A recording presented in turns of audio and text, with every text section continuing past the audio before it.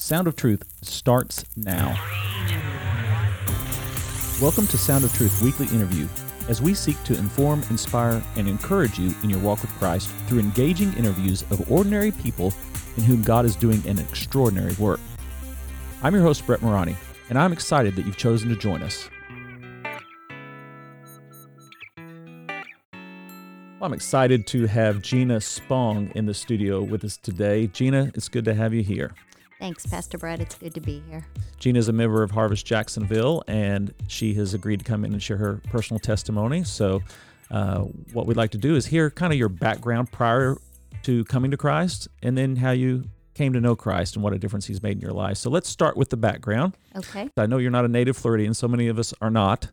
So before you made your way down here, you were in the Midwest, I understand. So go ahead and share with us a little bit about your background. Absolutely. I was not a native Floridian.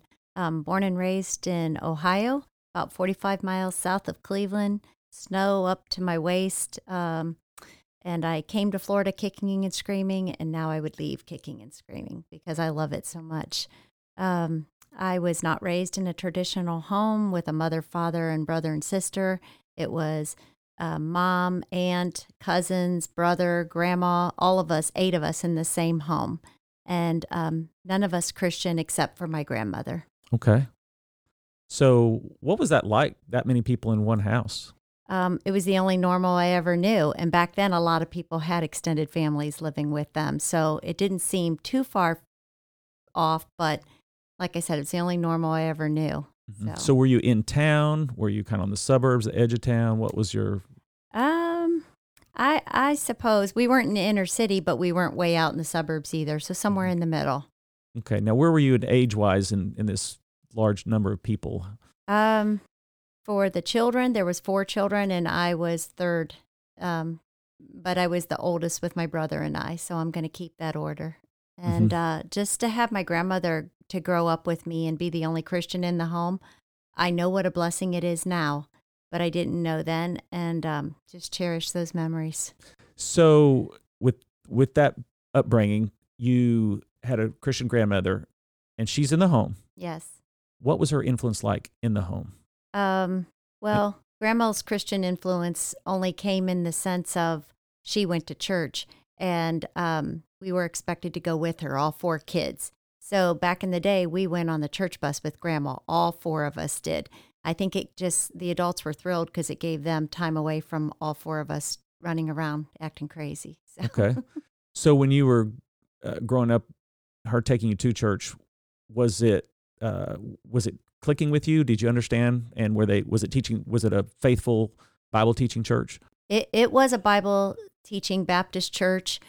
It was the Akron Baptist Temple, which was the largest Sunday school in the United States.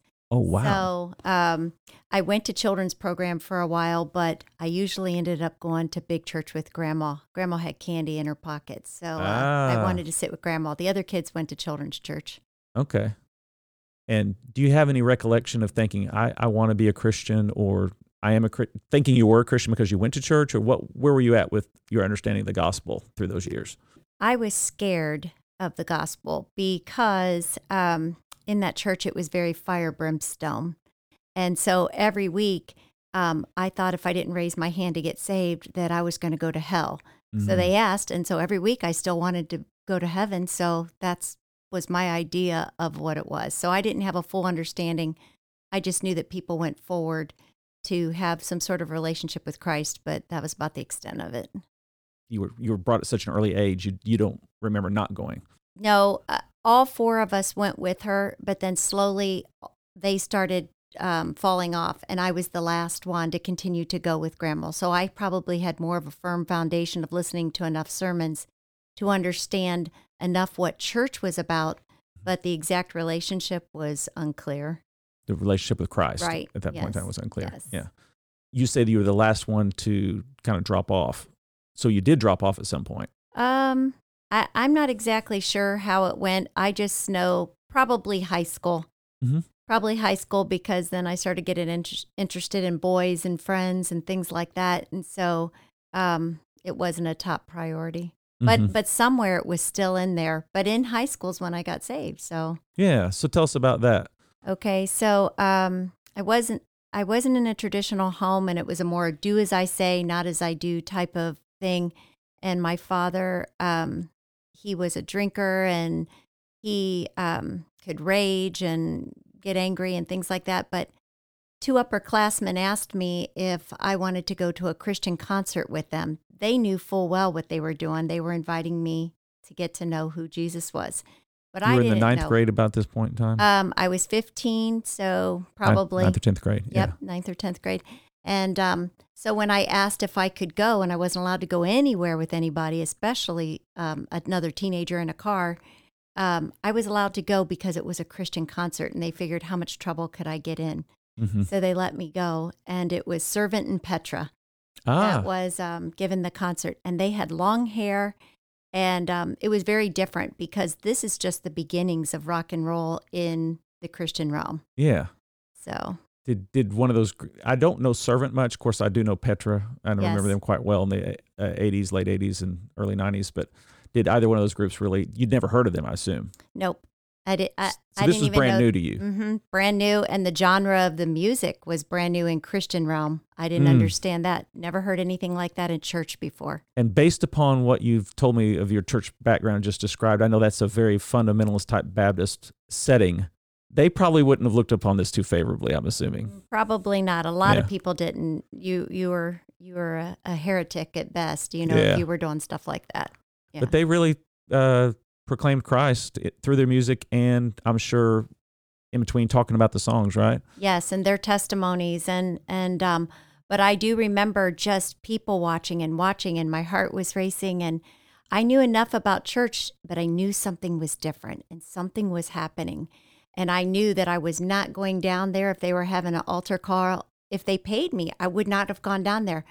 But when the gospel was clearly presented, it was though I got down front, and I don't even know how I got down front. And I was on my knees, and Jesus became Lord of my life. So. Praise the Lord for that moment in your life. Do you recall heavy conviction of sin, or, I'm thinking good church-going girl in a independent Baptist church where they preach hard against sin, hellfire and brimstone. You probably towed the line pretty straight as a kid.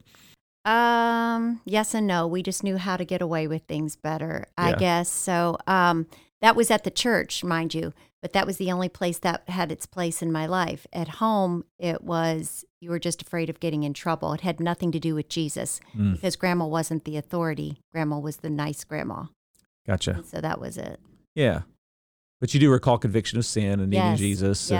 Yes. It all clicked. Everything made sense. And as a matter of fact, I was convinced that everybody needs to hear the gospel and everybody needs to be saved. So I was the obnoxious, right out of the gate Christian, have to tell everybody. So you came down to the altar, you gave your life to Jesus Christ, and you returned home. Did you tell your family immediately what had happened? You mentioned the obnoxiousness. Did that come with your family as well, or with your colleagues? What happened next? It did, and they all listened and they all heard. And my father, he didn't want to hear anything about it. He just wanted me to be quiet and walk away and be done with it. But I just kept telling him more and more and more, and that led to our relationship constantly being arguments about religious things. And then it wasn't until way far into adulthood I figured out that doesn't work. So. Did you have friends that were Christians then because they had invited you? That's who you began to hang out with at school, or? Well, that I wish it were like that. I think the importance of discipleship means a whole bunch because I knew that I was different, but the enemy knew that I was different too. And it was then that a non-Christian boyfriend came into my life.